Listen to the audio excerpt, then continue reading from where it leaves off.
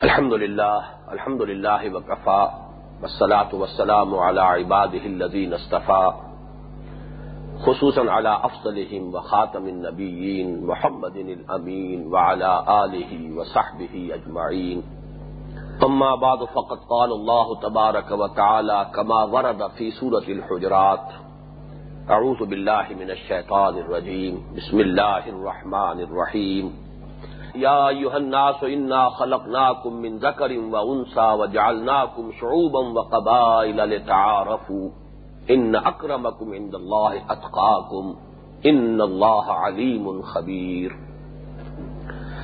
وقال تبارک وتعالی فی سورة النساء یا ایھا الناس اتقوا ربکم الذی خلقکم من نفس واحدۃ وخلق منها زوجها وبث منهما رجالا كثيرا ونساء واتقوا الله الذي تساءلون به والارحام ان الله كان عليكم رقيبا صدق الله العظيم رب اشرح لي صدري ويسر لي امري واحلل عقدة من لساني يفقهوا قولي اللهم ربنا الهمنا رشدنا واعذنا من شرور انفسنا اللهم ارنا الحق حقا وارزقنا اتباعه وارنا الباطل باطلا وارزقنا اجتنابه اللهم وفقنا لما تحب وترضى آمین یا رب العالمین۔ پچھلی نشست میں ہم سورہ حجرات کی آیت نمبر 13 پر گفتگو کر رہے تھے اور سلسلہ کلام ابھی جاری تھا۔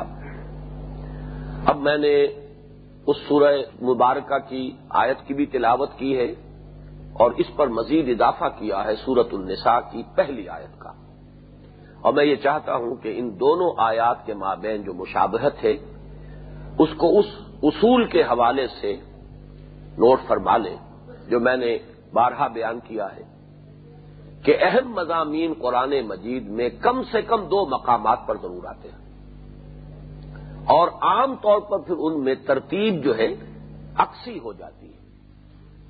ایک جگہ پر جو بات پہلے آئی ہے وہ دوسری جگہ پر بعد میں آئے گی، اور پہلی جگہ پر جو بات بعد میں آئی ہے وہ دوسرے مقام پر پہلے آ جائے گی۔ اس آیت مبارکہ سے تو ہم اس کے ترجمے سے ہم پہلے ہی واقف ہو چکے ہیں۔ یا ایھا الناس انا خلقناکم من ذکر وانثی، اے لوگو ہم نے تمہیں پیدا کیا ایک مرد اور ایک عورت سے، وجعلناکم شعوبا وقبائل لتعارفوا، اور تمہیں بنا دیا ہم نے قومیں اور قبیلے تاکہ ایک دوسرے کو پہچان سکو۔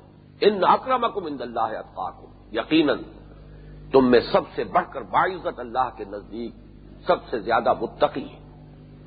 ان اللہ علیم خبیر، اللہ تعالیٰ سب کچھ جاننے والا، ہر شے سے باخبر ہے۔ سورہ نساء میں اب یہ عکسی ترتیب سے آیا۔ پہلے حکم آیا یا ایھا الناس اتقوا ربکم، یہاں تقوی بعد میں ہے سورہ حجرات کی آیت میں، ان اکرمکم عند اللہ اتقاکم، تم میں سب سے بڑھ کر باعزت اللہ کے نزدیک وہ ہے جو سب سے زیادہ متقی ہے۔ یہاں حکم کی شکل میں آیا، وہاں وہ کلام خبریہ ہے، یہاں کلام انشائیہ ہے، یہ فرق بھی نوٹ کیجئے۔ پھر ترتیب بھی، وہاں تقوی کا حکم بعد میں ہے یا ذکر بعد میں ہے، یہاں تقوی کے حکم سے بات شروع کی جا رہی ہے۔ یا ایھا الناس اتقوا ربکم الذی خلقکم من نفس واحدۃ وخلق منها زوجها، اے لوگو اپنے اس رب کا تقوی اختیار کرو جس نے تمہیں ایک جان سے بنایا اور اسی جان سے اس کا جوڑا بنایا، وبث منهما رجالا کثیرا ونساء، اور ان دونوں سے کثیر تعداد میں مردوں اور عورتوں کو زمین میں پھیلا دیا۔ واتقوا اللہ الذی تساءلون به والارحام، اس اللہ کا تقوی اختیار کرو جس کا کہ ایک دوسرے کو واسطہ دیتے ہو، اور رحمی رشتوں کا لحاظ رکھو۔ اب ضرور نوٹ کیجئے، یہ رحمی رشتے ایک تو حقیقی بہن بھائی ہیں، ماں باپ پر ان کے مابین جو اشتراک ہے باپ اور ماں کا تو رحمی رشتہ ہے ان کا قریب ترین، دادا اور دادی پر پھر یہ ذرا ایک قدم اوپر جا کر اس کا دائرہ رحمی رشتہ ہی ہے لیکن اس کا دائرہ وسیع ہو گیا ہے، پردادا اور پردادی پر جا کر پھر وہی رحمی رشتہ ہے لیکن اب اس کا دائرہ جو ہے اور وسیع تر ہے۔ اسی کو آگے بڑھاتے چلے جائیے تو آدم اور حوا پر ایک رحمی رشتے میں پوری نسل انسانی منسلک ہو جاتی ہے۔ واتقوا اللہ الذی تسالون بہ والارحام ان اللہ کان علیکم رقیبا، اور نوٹ کرو، یاد رکھو، اللہ تعالیٰ تم پر نگران ہے۔ وہاں فرمایا تھا ان اللہ علیم خبیر، اللہ ہر چیز کا جاننے والا اور ہر شے سے باخبر ہے۔ یہاں فرمایا اللہ تم پر نگران ہے، تمہارا ہر عمل، تمہاری ہر بات اس کے علم میں ہے۔ اب جیسا کہ میں نے عرض کیا تھا کہ اس آیت مبارکہ کا ایک رخ تو ہے سابق کی طرف، انما المؤمنون اخوۃ فاصلحوا بین اخویکم یا ایھا الذین آمنوا لا یسخر قوم من قوم عسى ان یکونوا خیرا منھم، ایک رخ تو ادھر ہے، اور ایک رخ ہے اسلام کا معاشرتی اور ریاستی نظام پوری نوع انسانی کے ساتھ کن رشتوں میں منسلک ہے۔ وہ دو وحدتیں ہیں، وحدت آدم اور وحدت الہ۔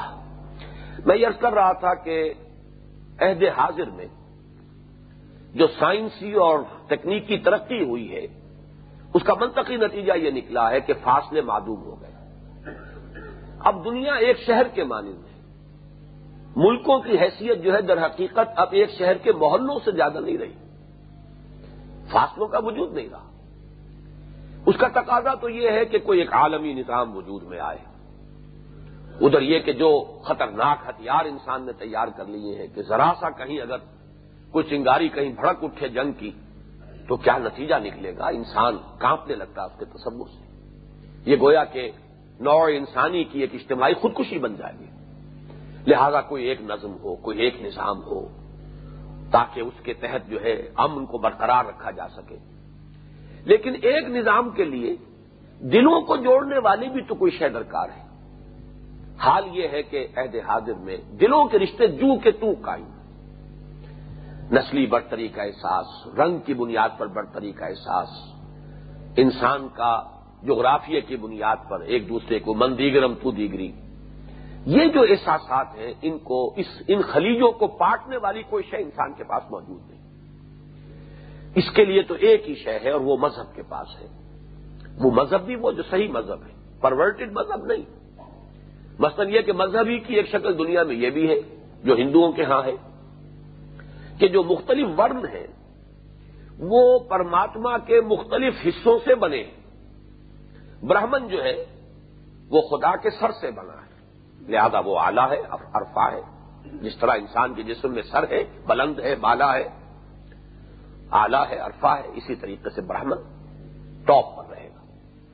شودر جو ہے وہ اس کے پاؤں سے بنے، وہ گھٹیا ہے۔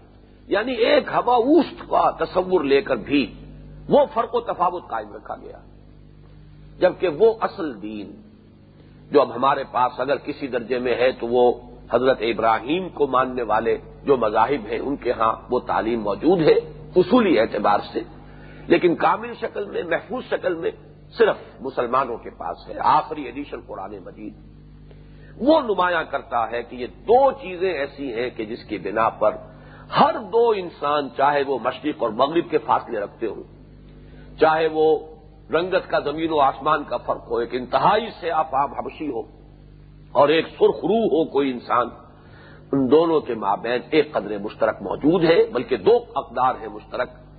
سب کا پیدا کرنے والا ایک اللہ، انا خلقناکم، ہم نے تمہیں پیدا کیا۔ ایک حدیث بڑی پیاری ہے، یہ بیہقی میں حضرت انس رضی اللہ تعالی عنہ سے مروی ہے کہ قال رسول اللہ صلی اللہ علیہ وسلم الخلق عیال اللہ، یہ تمام مخلوقات اللہ کے کنبے کے مانند ہیں۔ وَأَحَبُّ الْخَلْقِ إِلَى اللَّهِ مَنْ أَحْسَنَ إِلَىٰ عَيَالِهِ، تو اللہ کے نزدیک ان تمام مخلوق میں سے محبوب ترین وہی ہے کہ جو اس کے عیال، اس کے کنبے، اس کے خاندان کے ساتھ حسن سلوک کرے، ان کی بہتری کے لیے کوشاں رہے، ان کی خدمت میں لگا رہے، وہی ہوگا کہ جو اللہ کو محبوب ترین ہوگا۔ تو یہاں تو انسانوں ہی کا معاملہ نہیں، کل مخلوق، حیوانات بھی اسی دائرے میں آئیں گے، خلق کے دائرے سے وہ بھی باہر نہیں ہے۔ لہذا شفقت اور رحم حیوانات کے اوپر بھی، کسی جانور پر بھی جو ہے ٹھیک ہے آپ اس سے کام لیتے ہیں تو اس کی سیوا بھی کیجیے، اس کی ضروریات کا بھی اہتمام کیجیے، لیکن یہ ہے کہ کوئی ظلم اور تشدد اور اس کے اوپر اس کی طاقت سے زیادہ بوجھ ڈالنا، اس کی اجازت نہیں۔ جہاں انسانوں کا معاملہ ہوگا تو ظاہر بات ہے کہ یہ معاملہ اور بھی بہت زیادہ گمبھیر ہو گیا کہ وہ تو نہ صرف وحدت خالق کے رشتے میں پروئے ہوئے ہیں، وحدت آدم۔ اس معاملے میں ذرا ایک اشکال ہے، وہ میں چاہتا ہوں کہ آپ حضرات کے سامنے رکھ دوں۔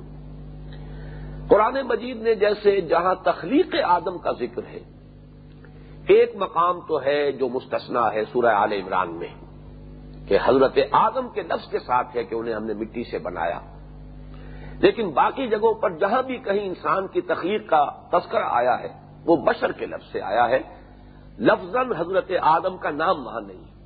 انی خالق بشرا من صلصال من حمأ مسنون، میں ایک بشر بنانے والا ہوں اس گارے سے کہ جو سننے کے بعد سڑ کر سڑانگ بھی اس میں آئی اور پھر خشک بھی ہو گیا ہے، کھنکھنانے لگا ہے۔ من صلصال من حمأ مسنون یا تین، انی خالق بشرا من تین، میں گارے سے ایک بشر بنانے والا ہوں۔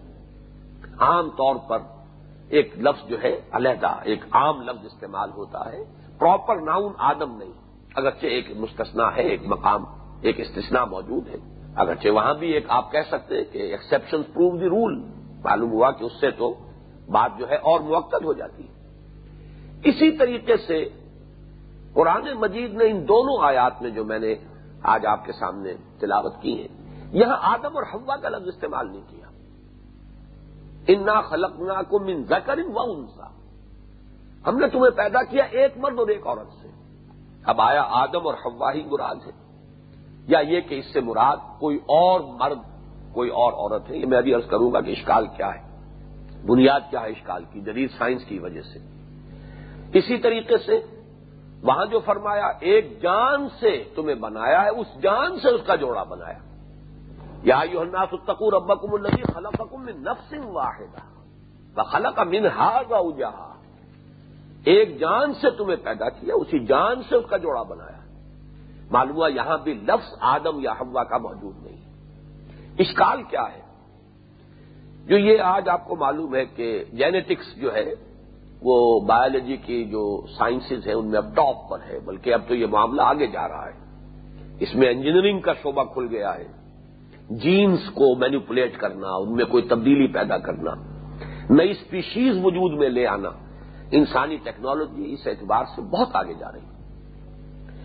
ایک بات جو سامنے آئی ہے وہ یہ ہے کہ جو مختلف نسلیں ہیں دنیا میں، ان کے جو جینز ہیں، کروموزومز تو ایک ہی ہیں سب کے، وہی 21 کروموزومز کے پیئرز ہیں تمام انسانوں کے، وہ نسل انسانی جو ہے اس اعتبار سے ایک ہی وہ سپیشیز قرار پائے گی، لیکن یہ کہ اس میں جو مختلف نسلیں ہیں انسانوں کی، ان میں جو جینز کا فرق واقع ہو چکا ہے، یہ کوئی 10,000 سال کے عرصے میں اتنا فرق سائنٹیفیکلی یہ نہیں تسلیم کیا جا سکتا کہ اتنا فرق و تفاوت جو ہے ان کے درمیان پیدا ہو سکتا ہے کل 10,000 برس کے عرصے میں۔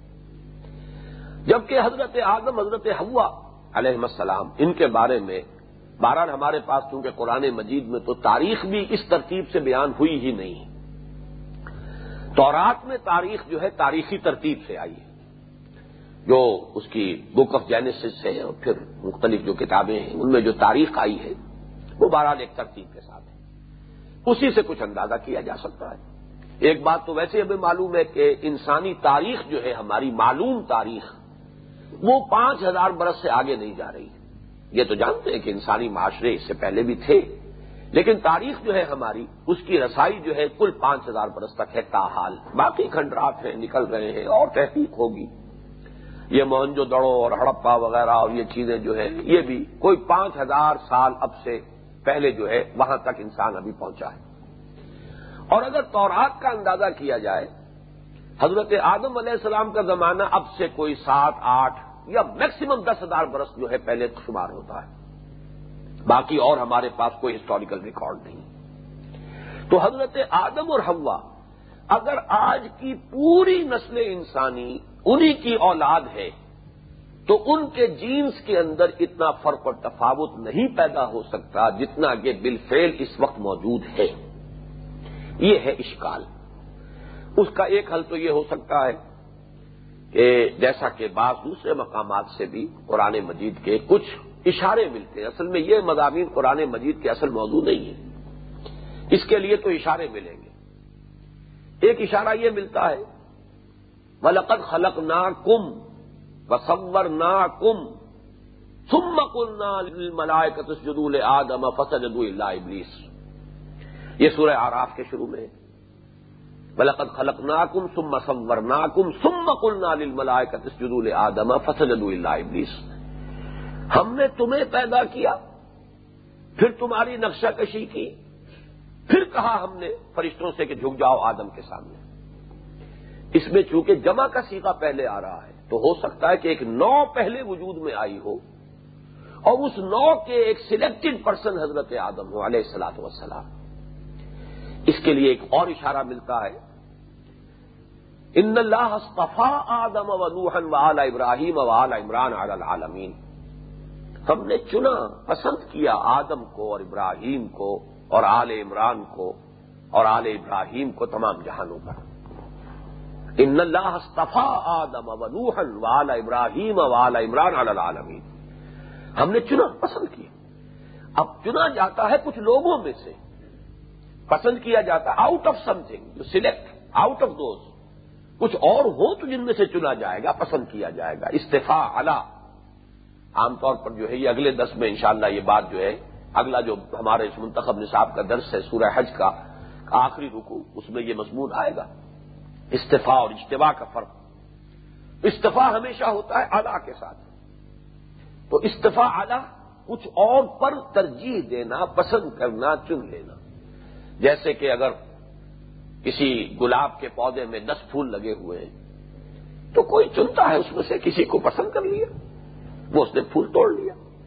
اسی طریقے سے معلوم ہوتا ہے، اشارہ ہے ادھر کہ ایک نو پہلے وجود میں آئی ہو اور حضرت آدم علیہ السلام در حقیقت اس کے ایک چنے ہوئے فرد ہیں جنہیں اللہ تعالیٰ نے نبوت اور رسالت کے لیے منتخب کر لیا. یہ ایک امکان ہے، ورنہ ایک اشکال ہے جو موجود ہے. اور یہ اشکال کا تذکرہ میں نے جو کیا ہے صرف اس حوالے سے کیا ہے کہ غور کرنے والوں کے لیے، سوچنے والوں کے لیے، خاص طور پر اس میدان میں جو لوگ تحقیق اور ریسرچ کی صلاحیت رکھتے ہوں ان کے لیے ایک میدان ہے، غور و فکر کا میدان ہے، سوچ بچار کا میدان ہے کہ یہ جو فرق پیدا ہو چکے ہیں جینز کے اندر انسانوں کی مختلف نسلوں کے مابین، سائنٹیفیکلی یہ بات تسلیم نہیں کی جا سکتی کہ یہ کل 10,000 برس کے عرصے میں جینز کے اندر اتنا فرق پیدا ہو سکتا ہو. اب اس کا حل کیا ہے یہ میں نے صرف عرض کیا ہے اس اعتبار سے. باقی جہاں تک عربی زبان کا پہلو ہے اس کے اعتبار سے یا ایھا الناس، میں اب آپ کو بھی مخاطب کروں گا تو کہہ سکتا ہوں یا ایھا الناس. کچھ معین لوگوں کو بھی خطاب کرنا ہو تو یا ایھا الناس. اس اعتبار سے الفاظ کا جہاں تک تعلق ہے اس میں وہ سارا مضمون موجود ہے. ہو سکتا ہے کہ یہاں جو مخاطب تھے جب یا ایھا الناس والی آیت اتری ہے اس میں وہی لوگ کہ جو حضور صلی اللہ علیہ وسلم کے جو اولین مخاطب ہیں انہوں نے ہی سمجھا ہے کہ ہمیں پکارا جا رہا ہے یا ایھا الناس کے حوالے سے. باقی یہ کہ اس سے پوری نوع انسانی مراد ہو وہ بھی اس کے اندر پوری گنجائش اور الفاظ کے اندر وہ پوری وسعت موجود ہے. بہرحال اس سے اب آگے آئیے، یہ جو مضمون ہے اس آیت مبارکہ کا کہ انسانوں کے مابین ایک وحدت آدم اور ایک وحدت الہ، اس تصور کو یہ آیت مبارکہ پیش کر رہی ہے. میں نے اب سے کوئی 24 سال قبل ایک تقریر کی تھی، فیصل آباد میں طلبہ کا ایک اجتماع تھا ستمبر سن 68 میں، قرآن اور امن عالم اس موضوع پر. اور میں نے انہی 2 آیتوں کو مرکزی آیت بنایا تھا کہ واقعہ یہ ہے کہ نوع انسانی کے لیے جدھر اب انسان جا رہا ہے اس کے لیے امن کا گہوارہ اگر یہ دنیا بن سکتی ہے تو صرف ان 2 چیزوں کی بنیاد پر بن سکتی ہے. امن عالم کے لیے جو کہ اس وقت کا سب سے بڑا مسئلہ ہے، اسلام نے جو بنیادی اصطلاحات استعمال کی، حیران کن بات ہے یہ، اگرچہ اس پر تفصیلی گفتگو تو اگلے درس میں ہوگی. ہماری اہم ترین اصطلاحات کیا ہیں؟ ایمان، اسلام، اور دونوں کا تعلق امن سے ہے. ایمان کا مادہ امن، اسلام کا مادہ سلامتی، دونوں کے بیسک کانسیپٹ یہ. اور ایمان سے در حقیقت جو چیز وجود میں آتی ہے، جو اس کا اصل حاصل ہے، جو اس کا اصل ثمرہ ہے، وہ باطنی امن اور سکون ہے.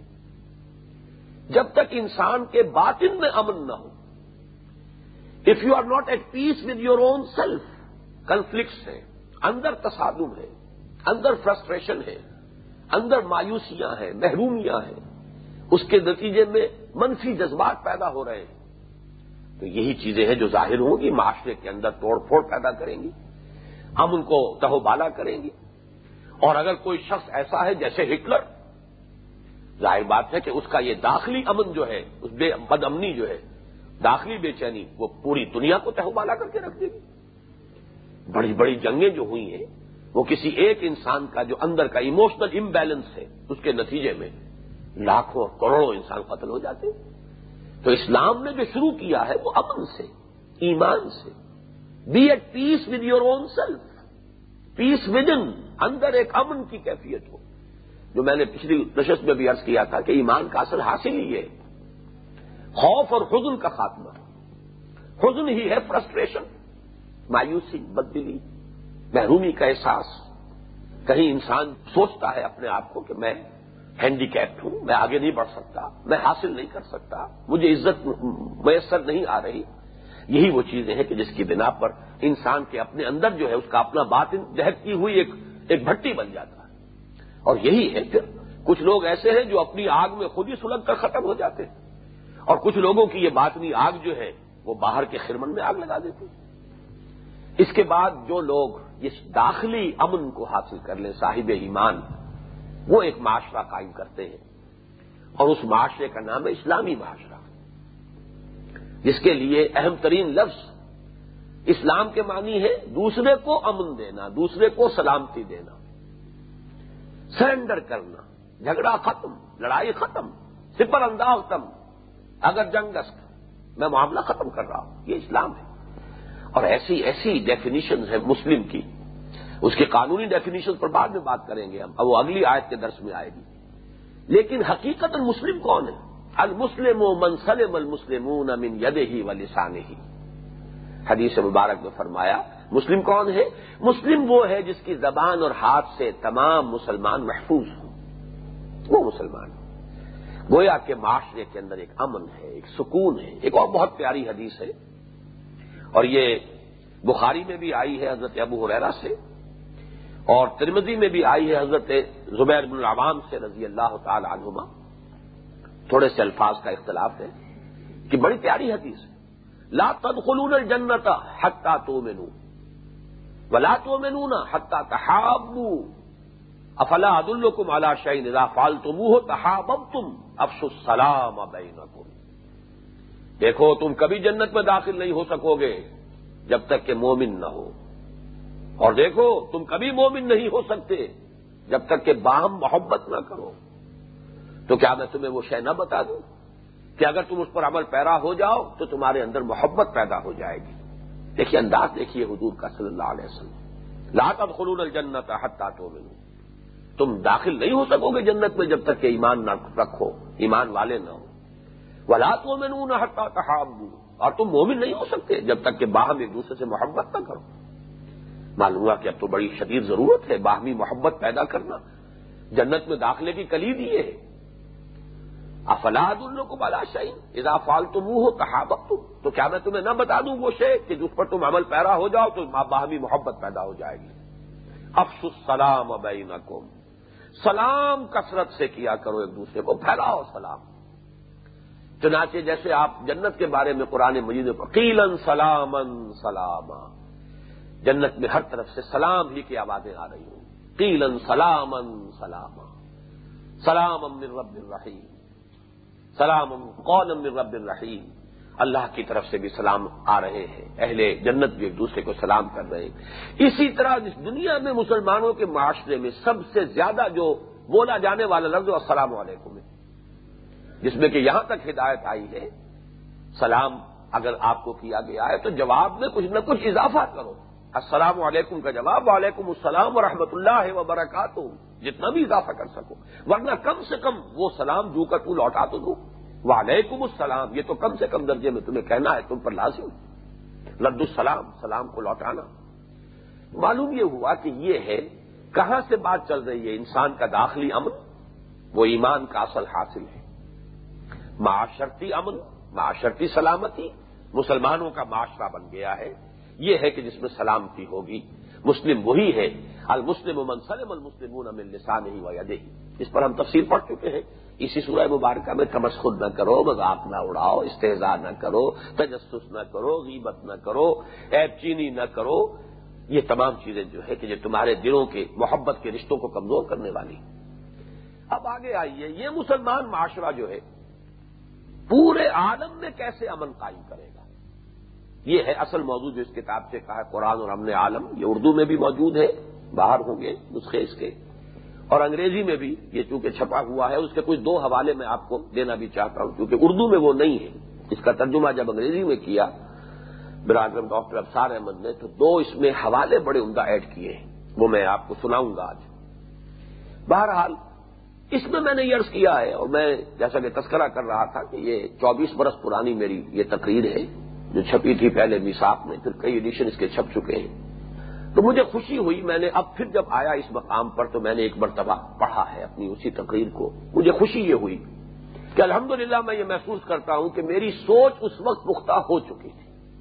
آج بھی اگر میں کہوں اس موضوع پر تو بس یہی کچھ کہہ سکتا ہوں، شاید یہ بھی نہ کہہ سکوں، اس لیے کہ ایک خاص آمد ہوتی ہے کسی وقت میں، کسی بات کے لیے انشراح ہوتا ہے خصوصی، اور اس وقت وہ بات جس طور سے ادا ہو جاتی ہے بعد میں آدمی کوشش بھی کرے تو اس طور سے اس کو ادا نہیں کر پاتا۔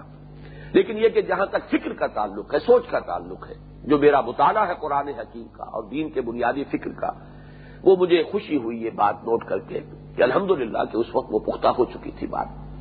عمر بھی میری اس وقت 36 برس ہو چکی تھی۔ اس میں نے جو آخری لیول لیا ہے کہ پوری دنیا میں امن کیسے ہو، امن عالم یہ اصل موضوع ہے۔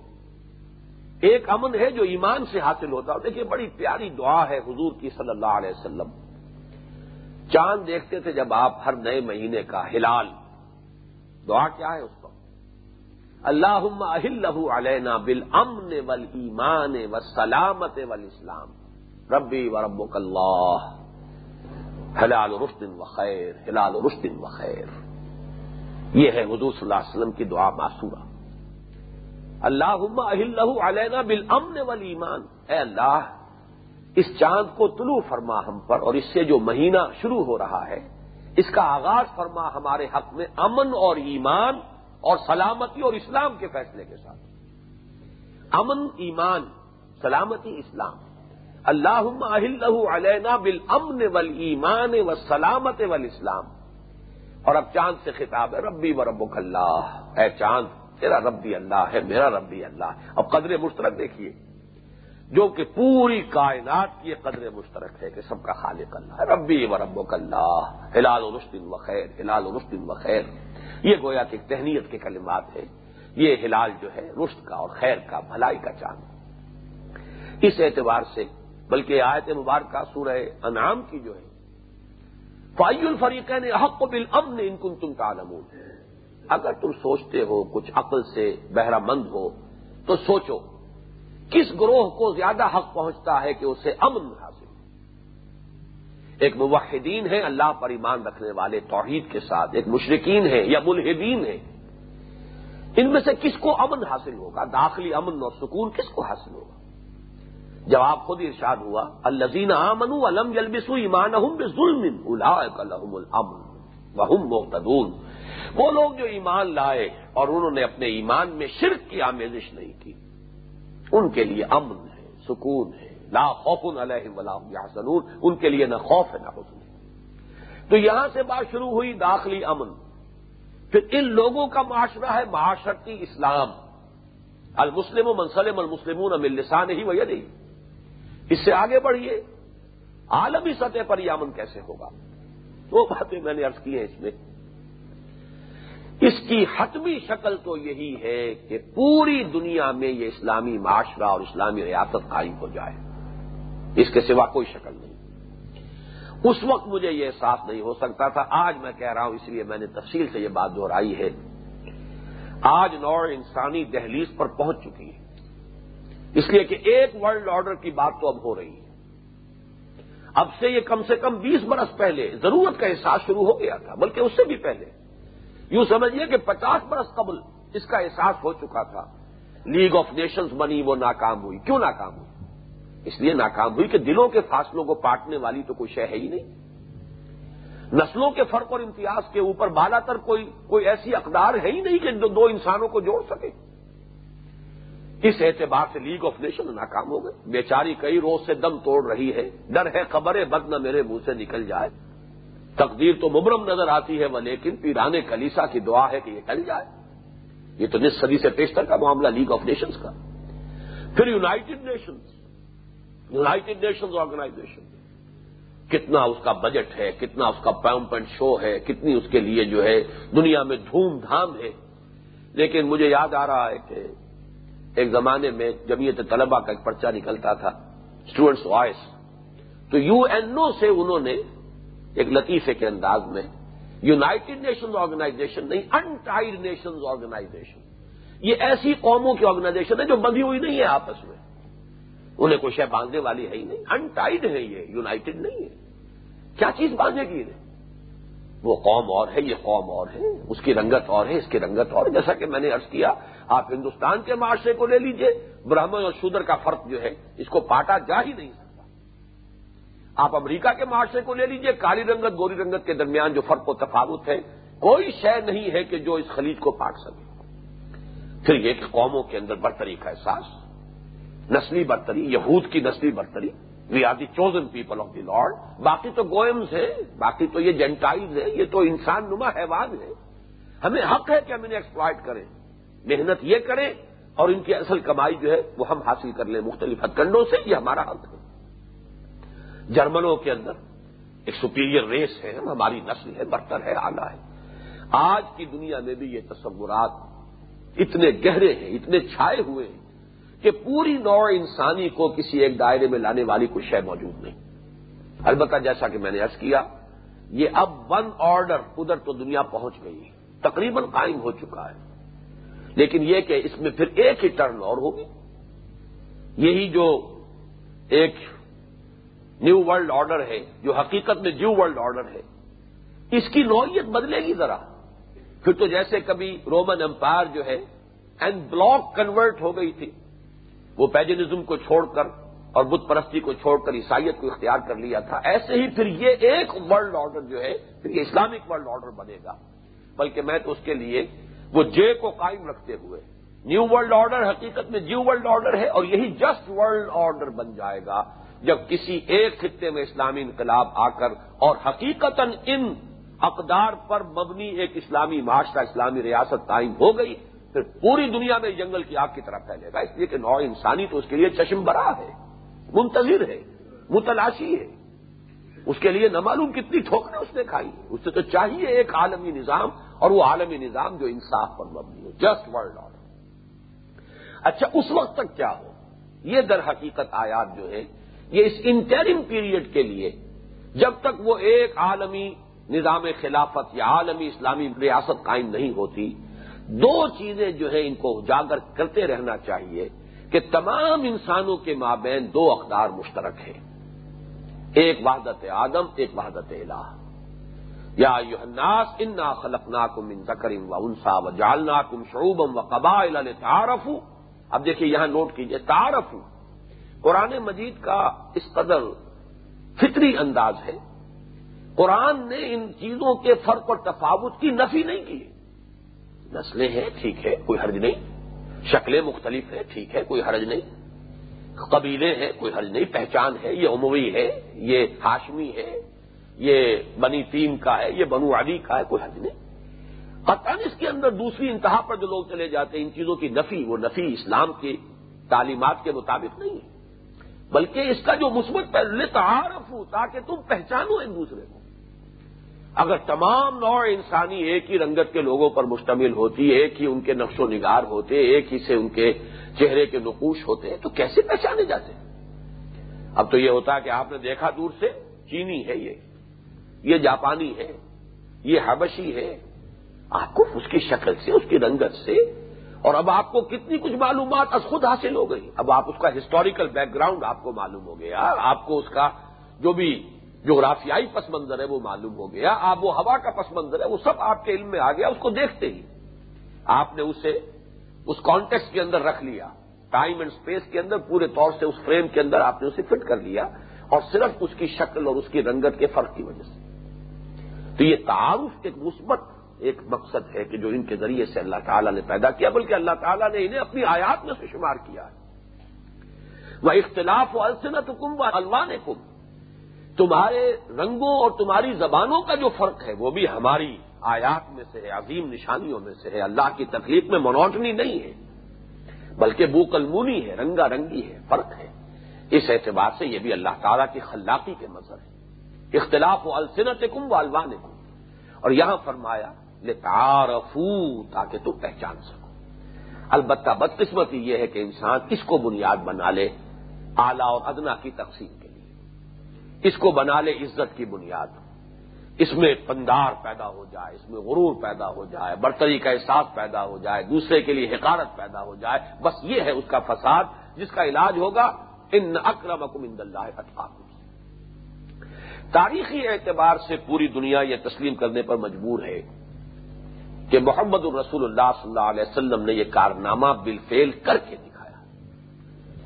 اس ضمن میں ایک بڑی مثال تو یہ ہے حضرت عمر فاروق کے، اگر مزاج سے آپ واقف ہوں، اسلام لانے سے پہلے جو ان کا دور جاہلی ہے، سخت قسم کے نیشنلسٹ اور ریشسٹ قسم کے انسان تھے۔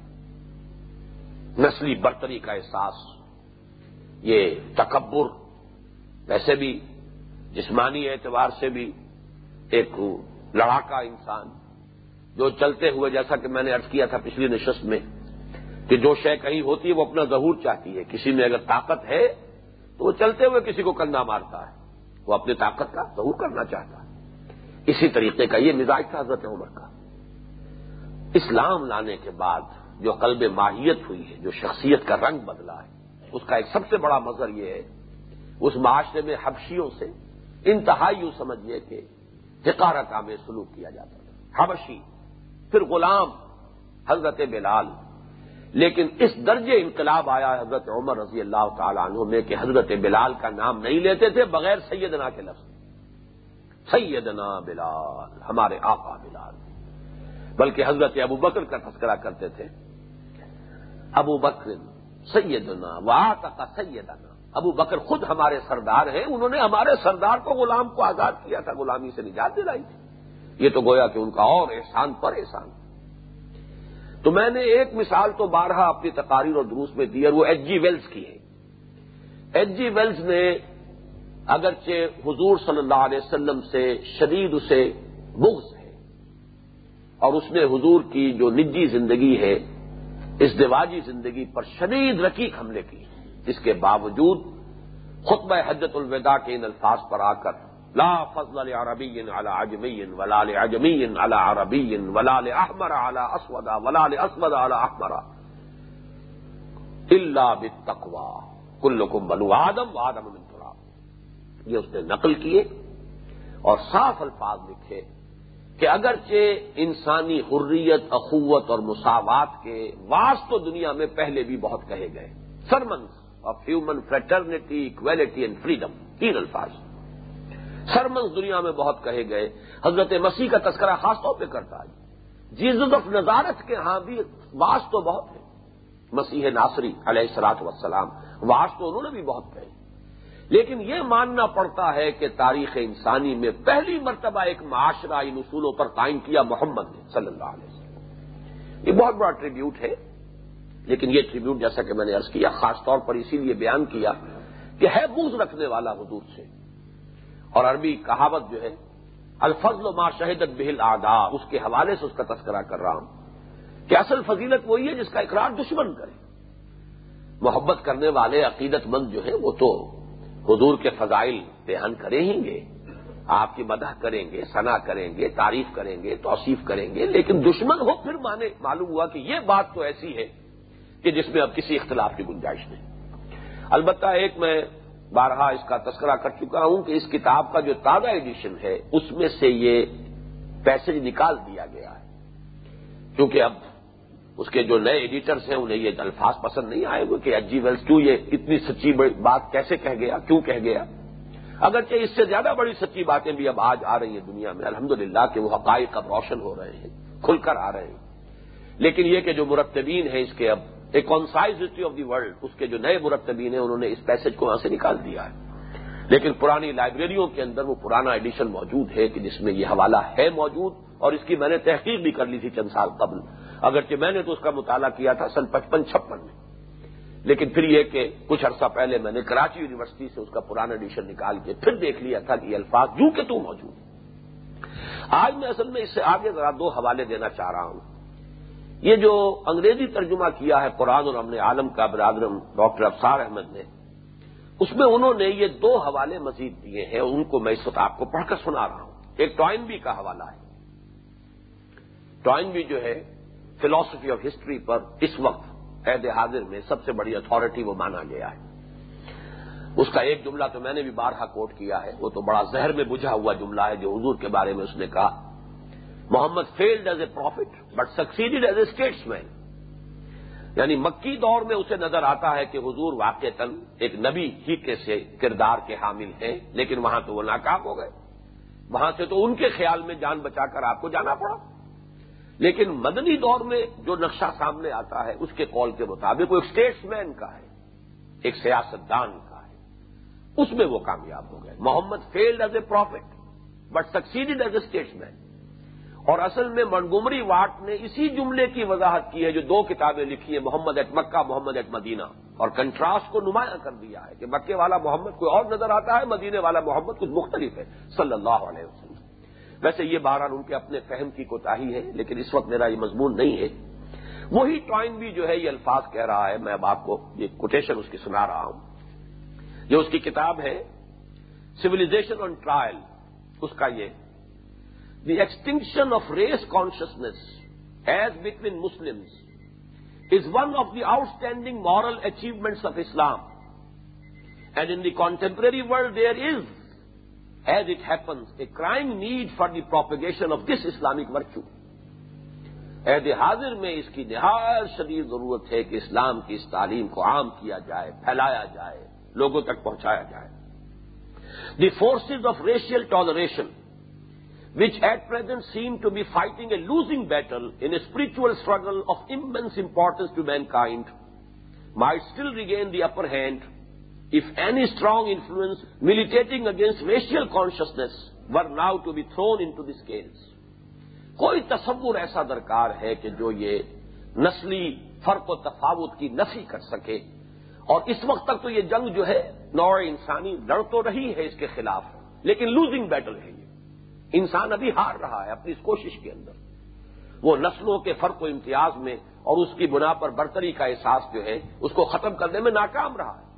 لیکن یہ کہ اگر یہ تصور اس پلڑے میں ڈال دیا جائے تو اس کی امید ہے کہ پھر نوع انسانی کامیاب ہو سکے گی۔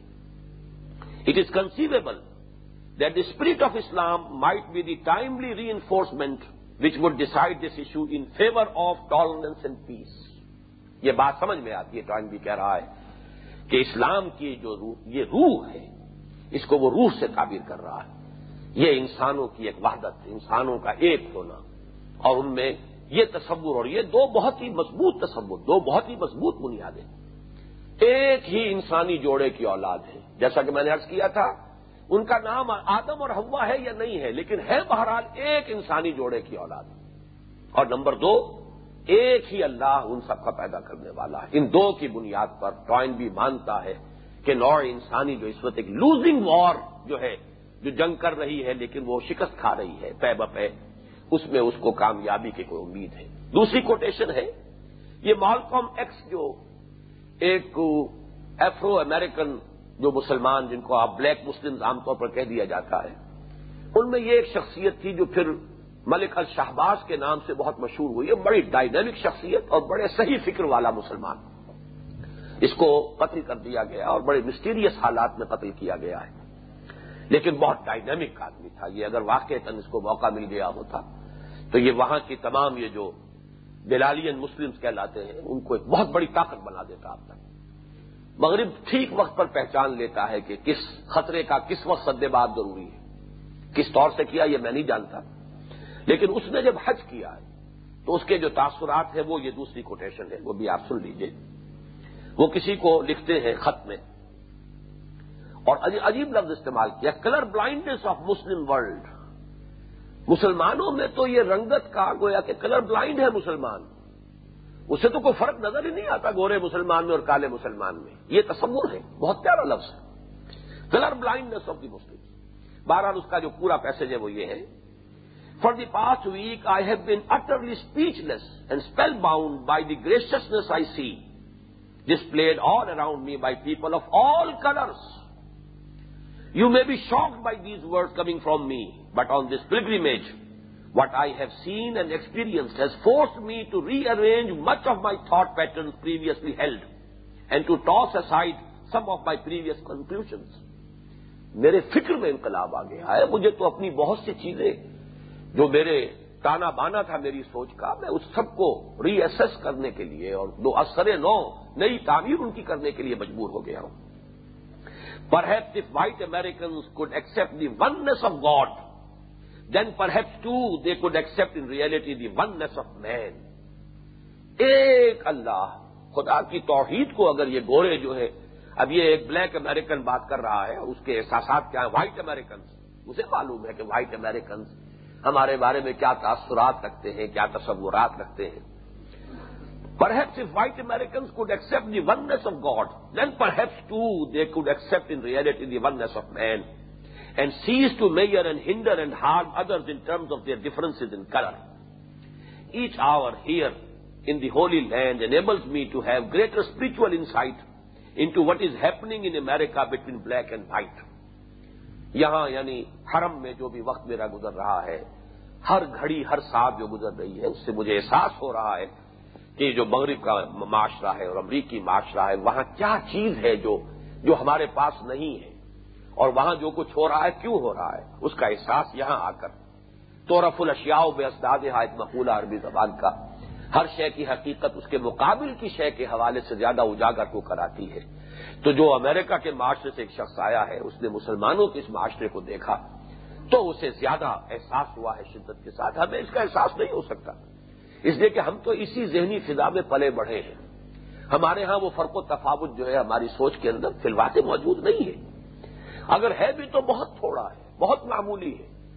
وہ جو کچھ وہاں ہے اس کا ہمیں اندازہ نہیں، اس کا اندازہ وہیں کے ایک شخص کو ہو سکتا ہے، اور اسی کے لیے میں نے آپ کو یہ حوالہ جو ہے سنایا ہے. بارک اللہ لی ولکم فی القرآن العظیم ونفعنی وإیاکم بالآیات والذکر الحکیم.